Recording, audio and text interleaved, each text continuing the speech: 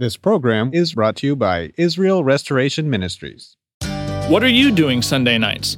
Come join Friendship with God radio Bible teacher Tom Cantor of the Friendship with God Fellowship Church every Sunday night at 5:30 p.m. at The Vine at 9336 Abraham Way, Santee, California.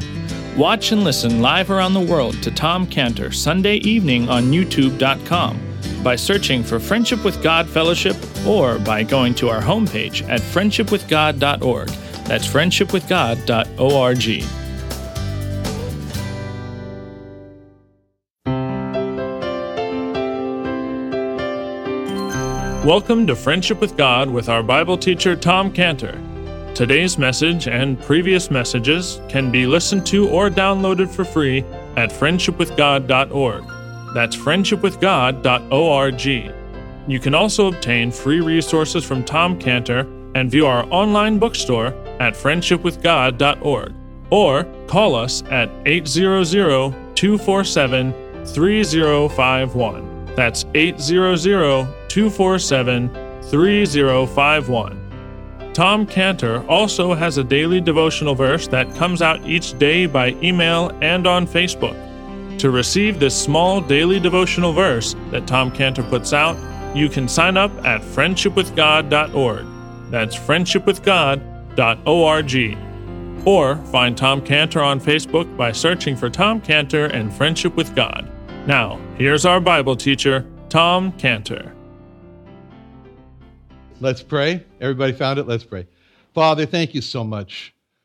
Thank you for the wonderful and bountiful supply.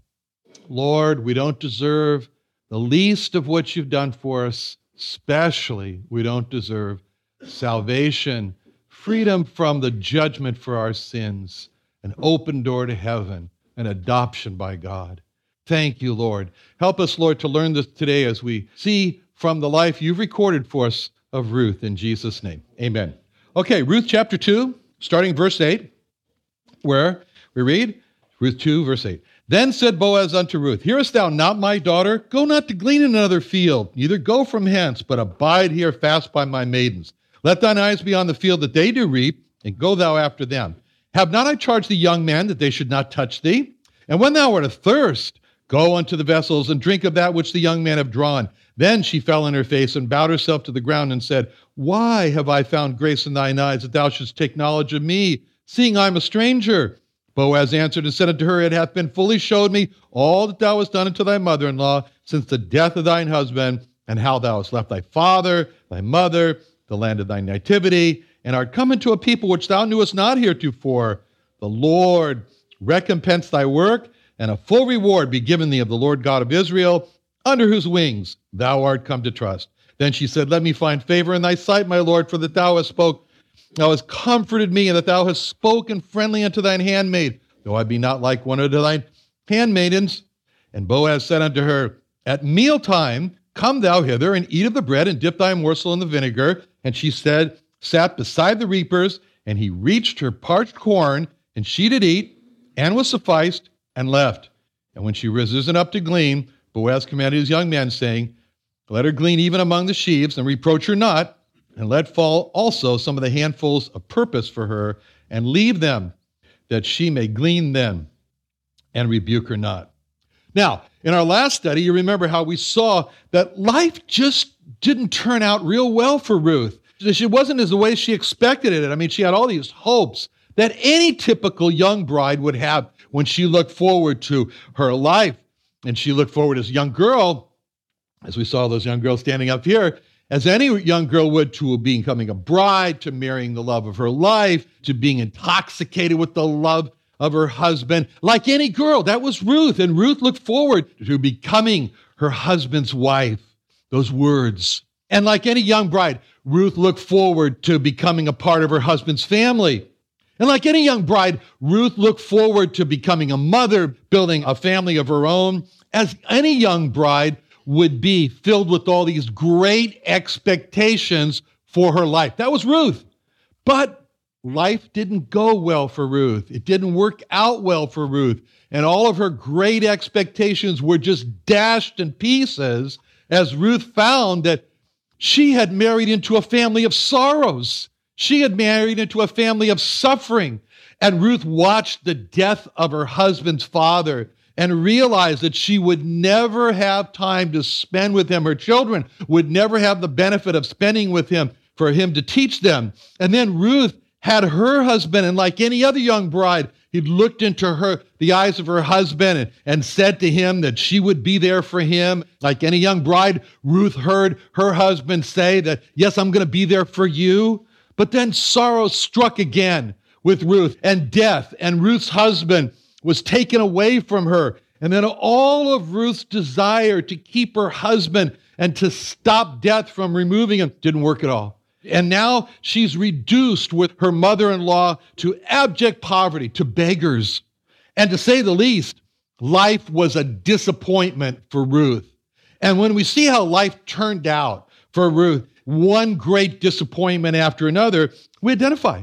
We look at Ruth and we identify and we say, sometimes we know that in our lives. Life turns out to be a great disappointment. Lots of plans, lots of expectations, lots of hope, lots of disappointment.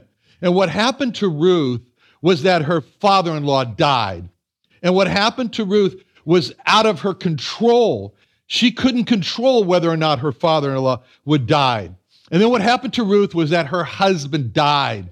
And that was out of her control. She couldn't control it, whether her husband would die. But that's what happened to her.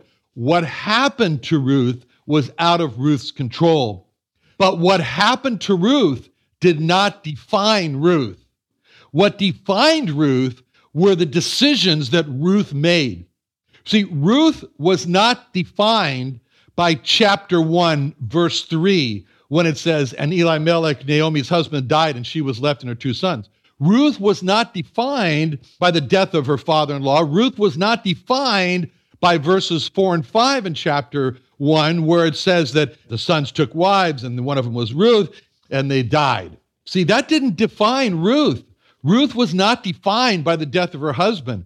Ruth was defined in verses 16 and 17 of chapter 1. When Ruth said those words that we love to repeat, Ruth said, entreat me not to leave thee, nor to return from following after thee, for whither thou goest I will go, where thou lodgest I will lodge, thy people shall be my people, and thy God my God, where thou diest will I die, and there will I be buried. See, because that's what defined Ruth. Why? Those were decisions that Ruth made. See, every time she said one of those things in verses 16 and 17, you could take out I will and put in I have decided to. So, in other words, she said, I have decided that whither thou goest, I will go. I have decided that where thou lodgest, I will lodge. I have decided that thy people shall be my people, and thy God my God. I have decided I will die, and there will I be buried. Those were decisions. Those were decisions that were 100% in Ruth's control. Those were decisions that defined Ruth. And how we saw how much those decisions were under Ruth's control, because she had a sister-in-law who was in the same boat. A sister-in-law who also lost, same father-in-law, who also lost her husband. Ruth's decisions defined Ruth just as her sister-in-law's decision defined her. And the same's true for us. Many things happen to us that are out of our control, especially when it comes to the death of a loved one, out of our control. We don't want our loved ones to die. Ruth didn't want her husband to die, but it was out of her control. It's out of our control. But what happens to us does not define us. That's out of our control. That does not define us. The decisions that we make under our control, that's what defines us. To be depressed and ungrateful and complaining, or to rejoice, to be grateful, to be thankful, that's 100% under our control. That's 100% our decisions. See, Ruth could have chosen to look at what happened to her and decide, I have every reason in the world to be depressed. I have every reason in the world to be ungrateful. I have every reason in the world to complain. And if she did that, that would have defined Ruth as a depressed, ungrateful, and complaining person. But Ruth chose to look at God, and she decided to be strong, to be joyful, to be grateful, to be thankful. And when Ruth made those decisions, Ruth was then defined as a joyful person, a grateful person, and a thankful person. It's not what happens to us that's out of our control that defines us. It's the decisions that we make that are under our control that define us. We're so blessed. We're so blessed to live in a country that has a holiday called Thanksgiving. You know, I lived over in Switzerland, as you know, for a couple of years. We don't have any holidays of Thanksgiving. Germany, there's no holidays of Thanksgiving. We are so blessed as a country to have a holiday called Thanksgiving. But you know what? Really, Thanksgiving is a holiday that's all about personal choice. Thanksgiving is all about whether or not each individual chooses to give thanks, chooses to be thankful. Thanksgiving is personal. It's our personal choice to give thanks or to not give thanks. Thanksgiving is the best therapy for the disease of complaining and the soul destruction that comes from bitterness. To give thanks means that we have to take time to be still and deeply think, deeply consider precisely, exactly what are we thankful for. You know, not to brush off, well, I'm thankful for my family, but whatever, it's good to have family. But I mean, a real deep consideration. That's why it's important for us to never forget the time when we were not saved. It's important for us to remember back to those days. I'm thankful, as I gave thought to this, I'm thankful that 46 years ago, my old life, it ended, and my new life started. 46 years ago, I found God when I found the Lord Jesus Christ is God.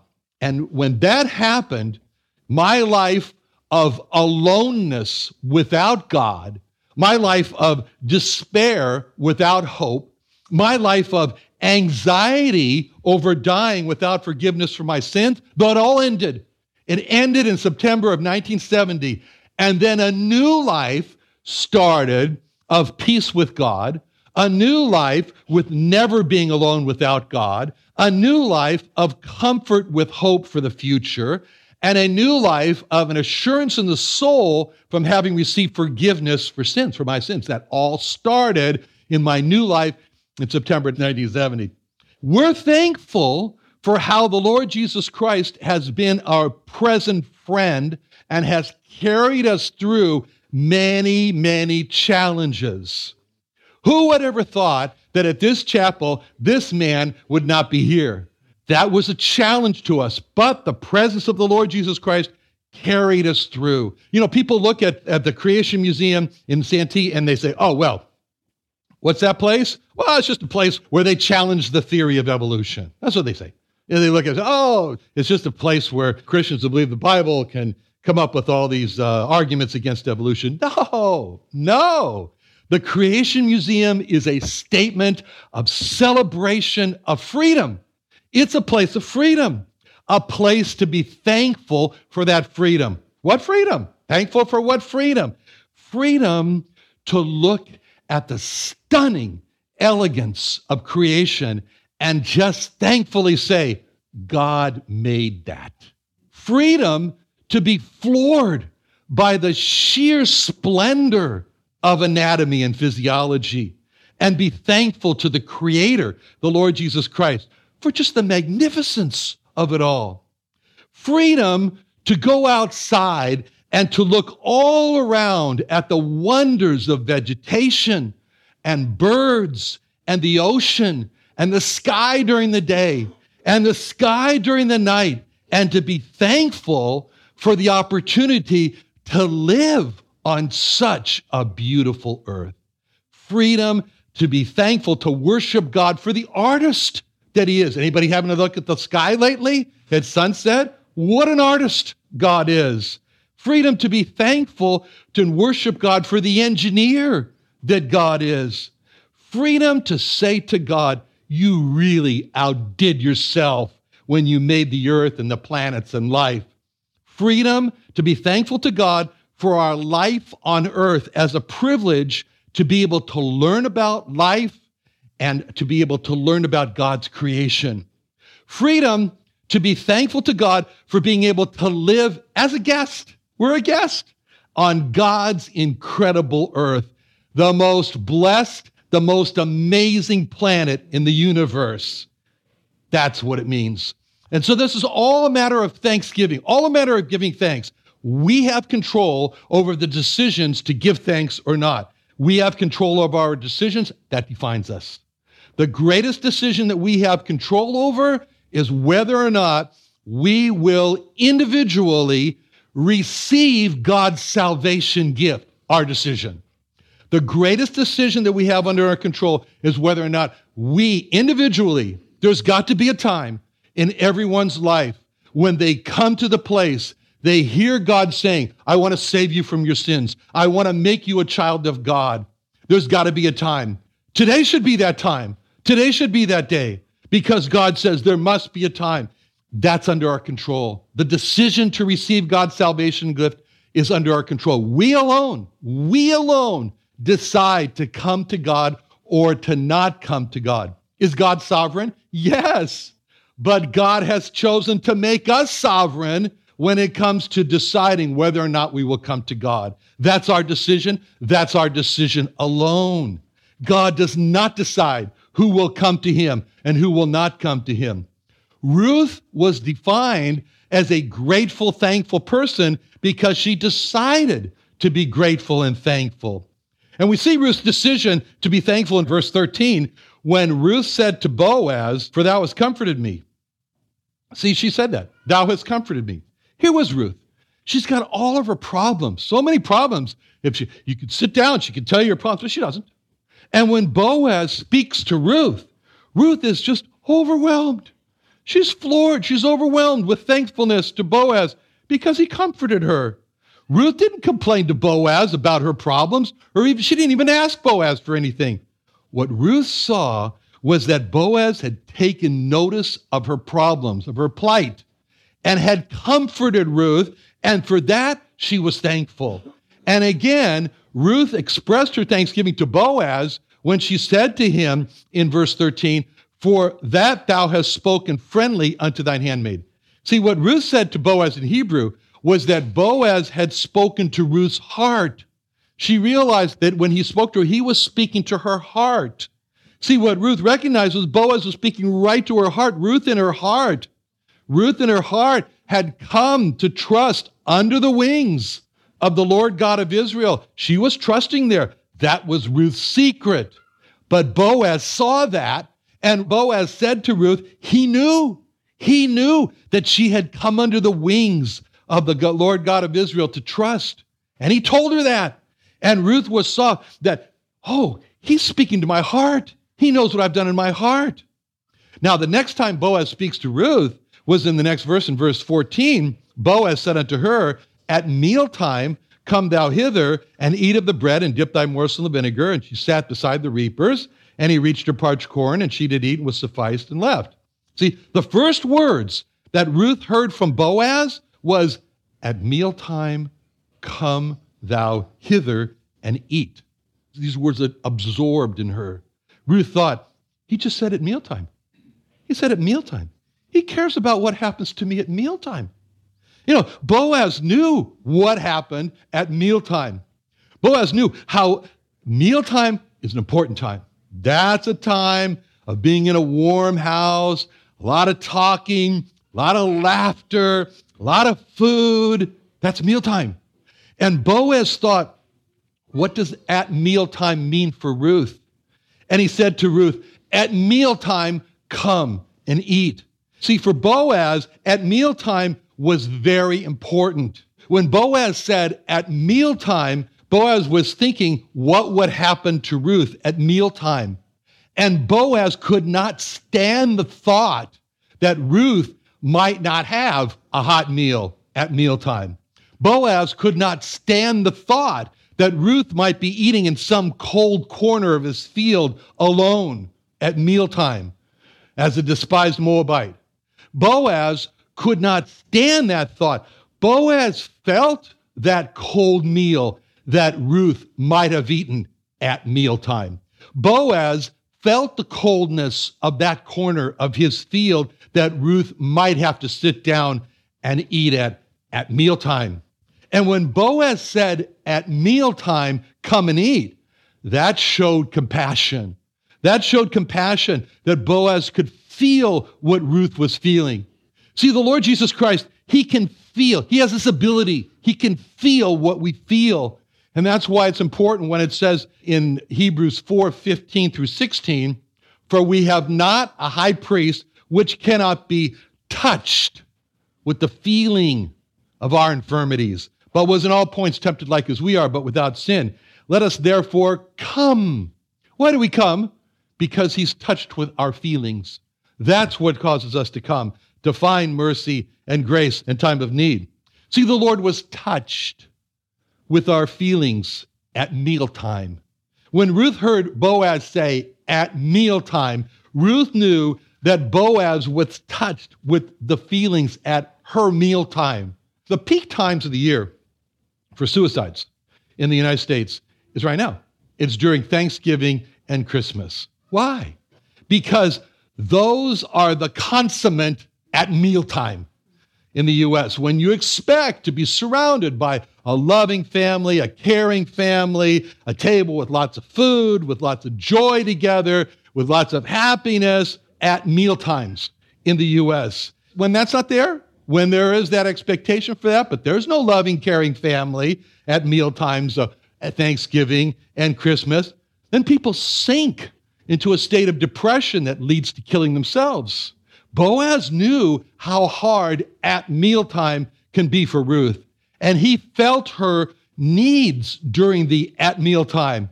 And so he said, there is no way that I'm going to allow her to feel that so alone feeling, that so cold feeling, that so without friendship feeling at mealtime. He cared about Ruth's at mealtime. That's an opportunity for us.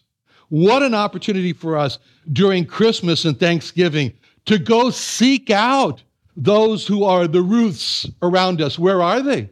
Where are the ones? And to invite them into our homes. That's a great thing to do. That's how we can be like Boaz and give to them the great at mealtime invitation that he gave.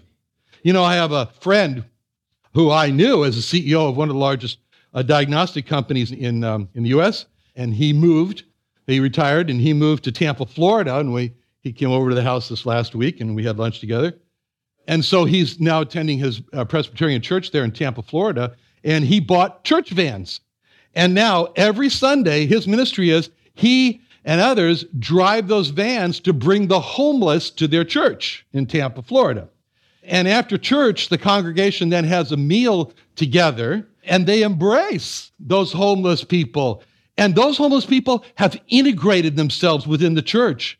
And what he told me is how wonderful it is to sit back and look at the church and to see them sitting all over among the other members of the church. In fact, some of the homeless have actually joined the church. And what they told my friend is that, you know, there are other churches who come and pick us up, and they feed us, but they don't really bring us into their fellowship. They're like, you know, here's over here, and we'll, you know, you stay there, we'll feed you, and then we'll take you, okay. But see, this church, and he was thinking about their at meal times.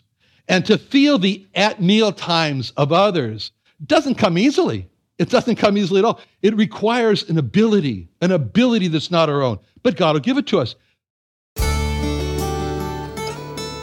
Another wonderful day studying the Bible with our Bible teacher Tom Cantor here on Friendship with God.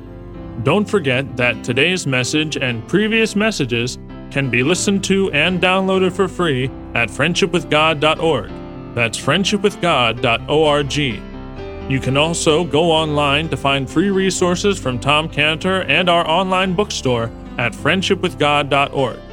You can also find Tom Cantor on Facebook, and you can also go to friendshipwithgod.org to sign up for his daily devotional.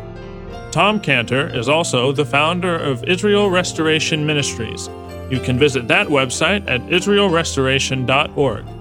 You can write to Tom Cantor at P.O. Box 711330, Santee, California 92071. That's P.O. Box 711330, Santee, California 92071, or email Tom Cantor at tomcantor@friendshipwithgod.org.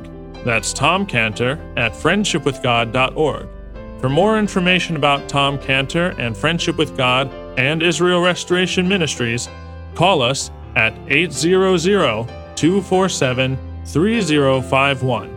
That's 800-247-3051. What are you doing Sunday nights?